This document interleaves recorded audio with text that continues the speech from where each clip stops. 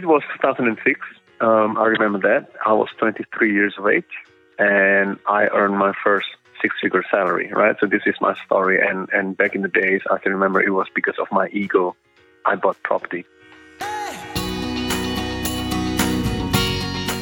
This is Property Investory, where we talk to successful property investors to find out more about their stories, mindset, and strategies.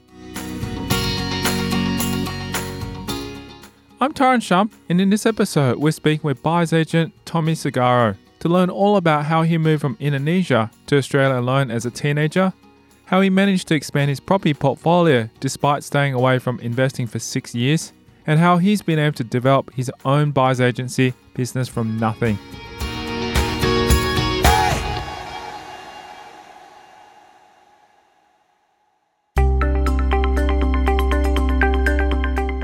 Working as a buyer's agent in Perth, Segoro is quite experienced in the field of property purchasing and investing. I've been investing. The business itself as a buyer's agent is only entering its 6th month. I've purchased 10 properties so far. However, my investing journey went back since 2006. So I've had more than, 10-year, experience investing in property. And I've got a software development background as well. I came from an IT, software development background. I've been in IT for more than 15 years, and I guess that's what gives me the edge of being a buyer's agent is being able to apply my IT skills, integrating with various systems like RP data and stuff to give me the information that I want. With a skill set like this, helping clients find property is part of Segoro's daily routine. As a buyer's agent, my job is to find property, to help people buy property. So I'm serving first-home buyers, owner-occupiers, and investors. So obviously, every market segment has different requirements. Owner-occupiers and first-home buyers are more into, helping them finding the property that suits their requirements and that is in good location as well. But for investors, it's more about the numbers. So I've got various strategies that I implement for them to give them, financial advantage, Born overseas, Segoro shares how he found himself in Australia. I came from Indonesia. I was born in Indonesia. I've been in Perth since 1998. I came here when I was in year 10, went into a boarding house. I'm from a town called Surabaya, which is just an hour away from Bali. It's in Java Island, but it's just an hour flight away. And why he moved at a young age? As a boy, back then I was really shy. So my parents were like, it's not good if Tommy has to be in Indonesia all the time being close to his parents. So we need to send him somewhere that is far away from the parents so that he can be, more independent. So that was the main intention back then. While not a common thing to be done, Segoro shares that his parents' decision to move him to Australia was for his own good. Generally, people in Indonesia, we tend to be very, I don't know what's the word, but we tend to be hesitant to express our feelings and whatnot. So we tend to not be confident as a person. It's just the culture, And but as far as sort of motivation, sending their children to overseas, obviously a lot of them are for education. But for me, number one is for that, for confidence, and number two is obviously education and future. So growing up in Indonesia, tell me a little bit more about that. I'm curious to learn, what things did you do in Indonesia? What kind of what was the upbringing like in Indonesia? What was your childhood like? My parents didn't come from a rich family background.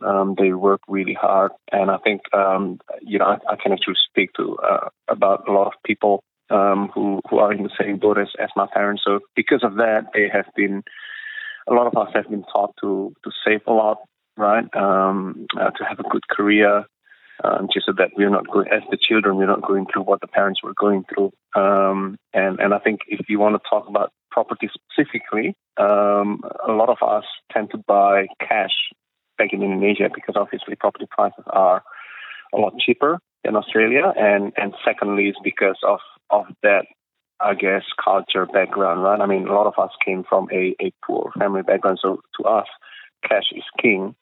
My parents always tell me, if you want to buy anything, car, whatever it is, try to have the money first before, don't have loans if possible, especially on depreciating assets. So that's how I've been raised. To learn to save a lot doesn't mean that I'm good at saving. It's just because me as a person in nature, I'm not good at saving. But I've been taught a lot. That's how I've been raised.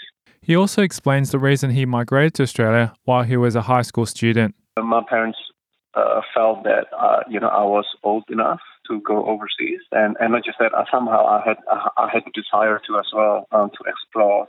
May as well just start high school here, because I heard if you start back then, if you start directly in uni, I think you have to study for English first, and that's like a 6 months waste of time kind of thing. While when I went from year 9 to year 10 to Australia, I actually gained 6 months because Australia starts in February, and we actually start in July in Indonesia. So as you can imagine, I was year 10 in February in Australia. If I would have stayed in Indonesia, it would be July before I went to year 10. In terms of integration, Segoro explains whether it was easy or not to move and start a new life here. I was crying during my first night in the boarding house because, obviously it was homesick and I didn't understand a thing. I mean, I have done English course for like many, many years, but because you never practice day to day, and it's just, I mean, Australian has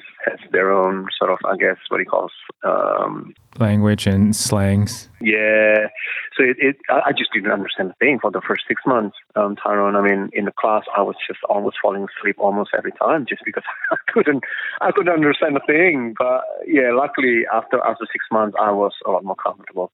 After high school, Segoro took his parents' advice and continued his studies, studying computer science at a university. Back then, I think it was called TE, and after that, I went to uni. I did computer science again. I mean, this is the way we were raised as well in Indonesia is to have a good education. Don't just do. I mean, a lot of my friends were doing commerce, but my parents always told me, make sure you do a course that has tangible career movement. Right, like if you do computer science, you know that you're going to be a computer programmer, right? If you do engineering, you're going to be an engineer. But if you do commerce, it's like, what are you going to be doing? Are you going to own your own business? What sort of industry are you going to be in? So that's when I actually chose to become a computer. I actually wanted to do computer engineering before, but my marks were not sufficient, so I did computer science. Completing this 3-year degree, Segoro shares that in hindsight, his experience in uni wasn't exactly what he expected. If I look back now, I would confidently say that I applied nothing in what I'm doing now. Seriously, like, I hate to say it, but I learned a lot back in uni, but I applied nothing. Having said that, though, I think it's more of like the moral values that you get, right? The hard work and just that sort of skills is what I pick up. But the technical skills itself, I didn't quite apply what I was studying then, because at the moment, in terms of IT, I'm more into sort of like web development space.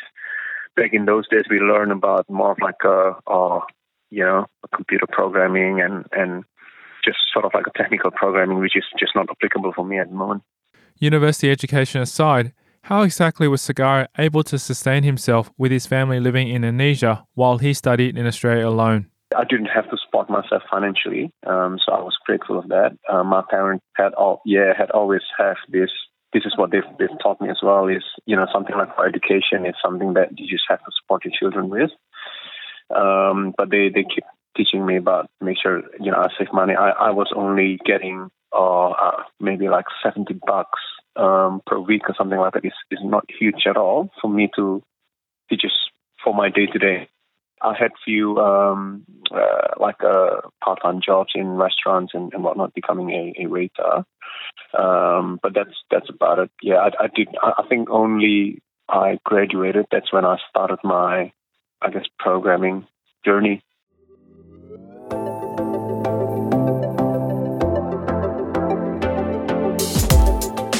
Coming up after the break, we'll delve into Tommy Segoro's journey and the funny reason he got started in property. I bought property because I just want to show off to my friends that here we go, right? A 23-year-old guy is able to buy his own investment property. The obstacles he faced along the way I bought it, I think in 2006, Perth has just gone through a major boom in property price. So I was at the peak of the market. That's why there was no growth at all. The valuable lessons he's picked up along his journey. Number one, first and foremost, is calculate your cash flow, right? I mean, property investment is very much like a business. If you don't calculate your cash flow, that's how you lose money. It's because it's all the running costs. And that's next. I'm Taran Sham, and you're listening to Property Investory.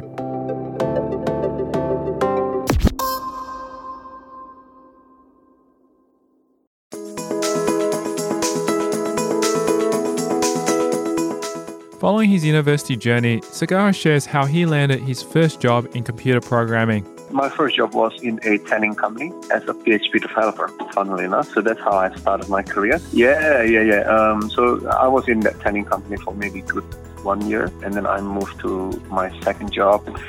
I think it was a recruitment agency or something.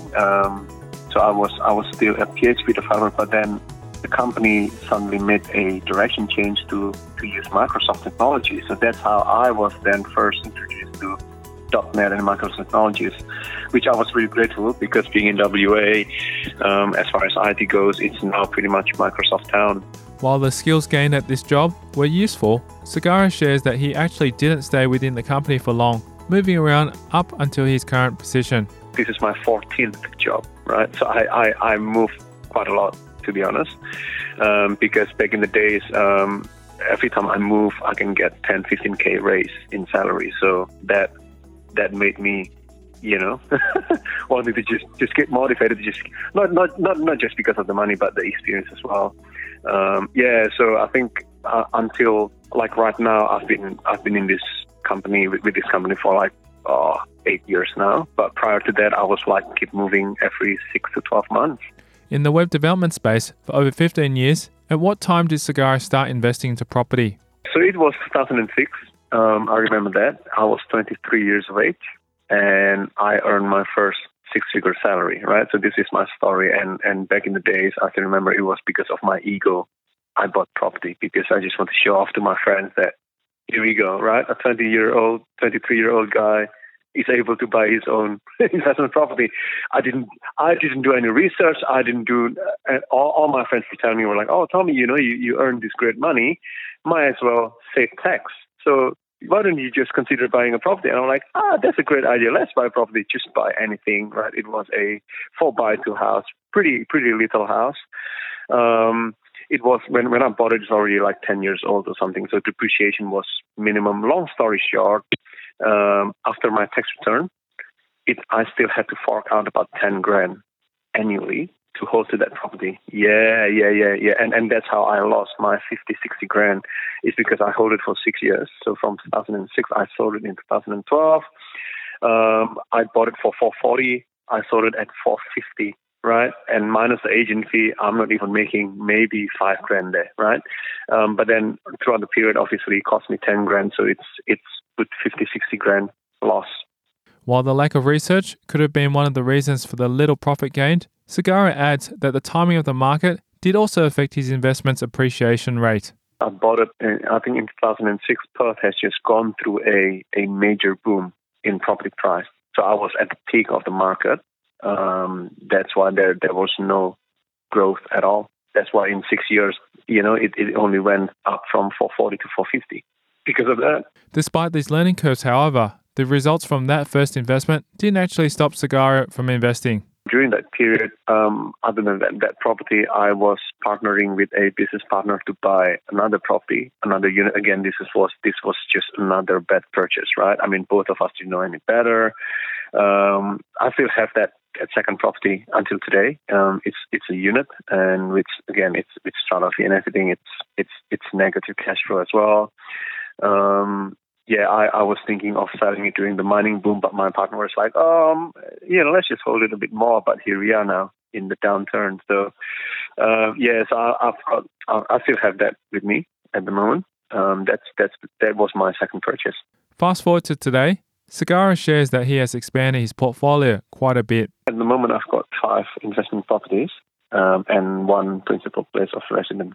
Thinking about the properties in his portfolio, he delves into whether or not he has experienced a horrible investing moment. Worst one, probably not, I would say, because I think the moral of the story was the cash flow was just too bad, right? I think a lot of people buy property thinking that they always go up in value is true in 20, 30 years' time. But I think what we often fail to see is, can we actually hold that long? Can we survive 20 years' time, right? And because I had to sell it's just because every month I have to keep forking out almost $1,000 every month. That's a lot, right? And I was getting married and stuff, and it was just, I thought this is just a headache, and because of that I had to sell early. And I think I can speak on behalf of a lot of buyers that I've talked to so far, we are in the same boat in the sense that they just have to sell early and never experience that growth. It's just because the cash flow is way too negative.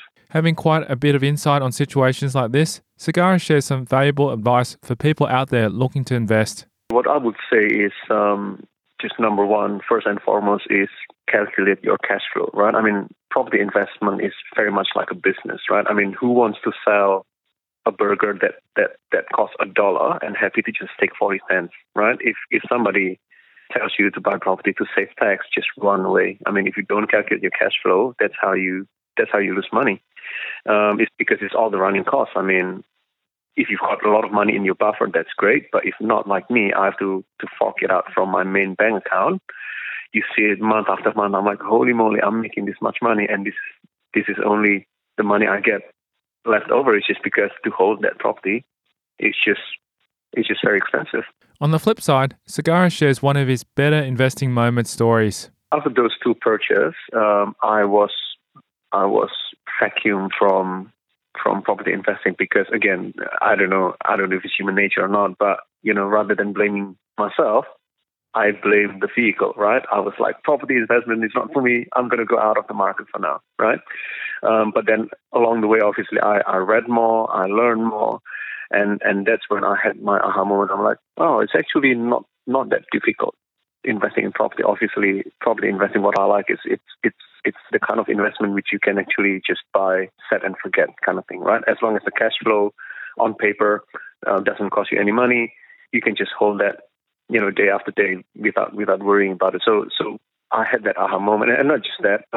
So from 2012 to 2018, I didn't buy anything.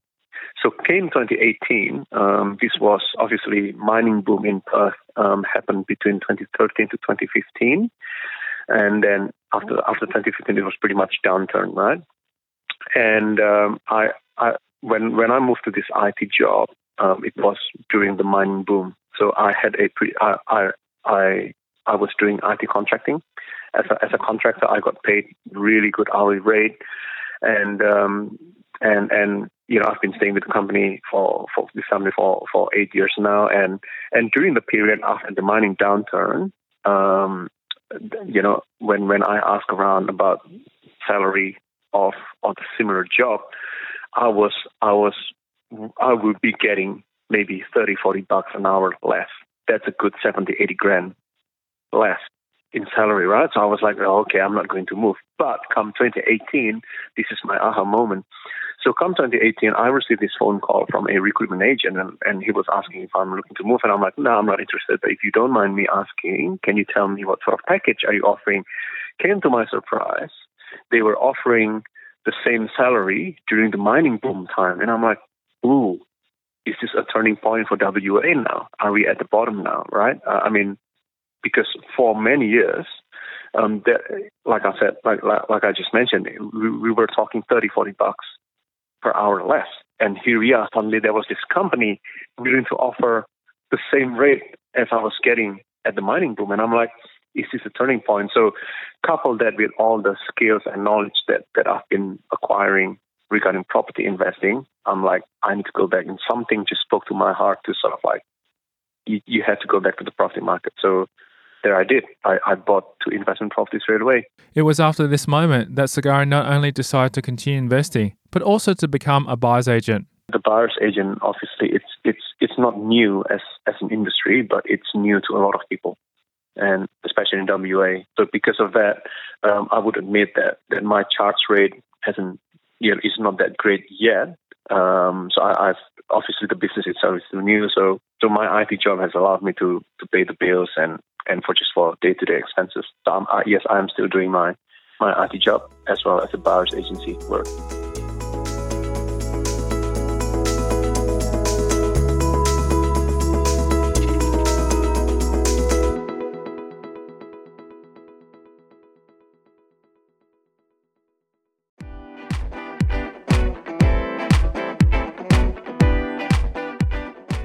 So, inspired by Tommy Segoro's journey and his amazing aha moment, we'll keep the conversation going in a future episode of Property Investory, where we'll discuss his strategy. My strategy, obviously, if it's for buy and hold, it has to be positive cash flow on paper. So one of the things that I look at was rental yield has to be 5% or more. The personal habits which have been contributing to his success. I never stopped learning. I never stopped working. So I think it's a mentality. And that's next time in a future episode of Property Investory.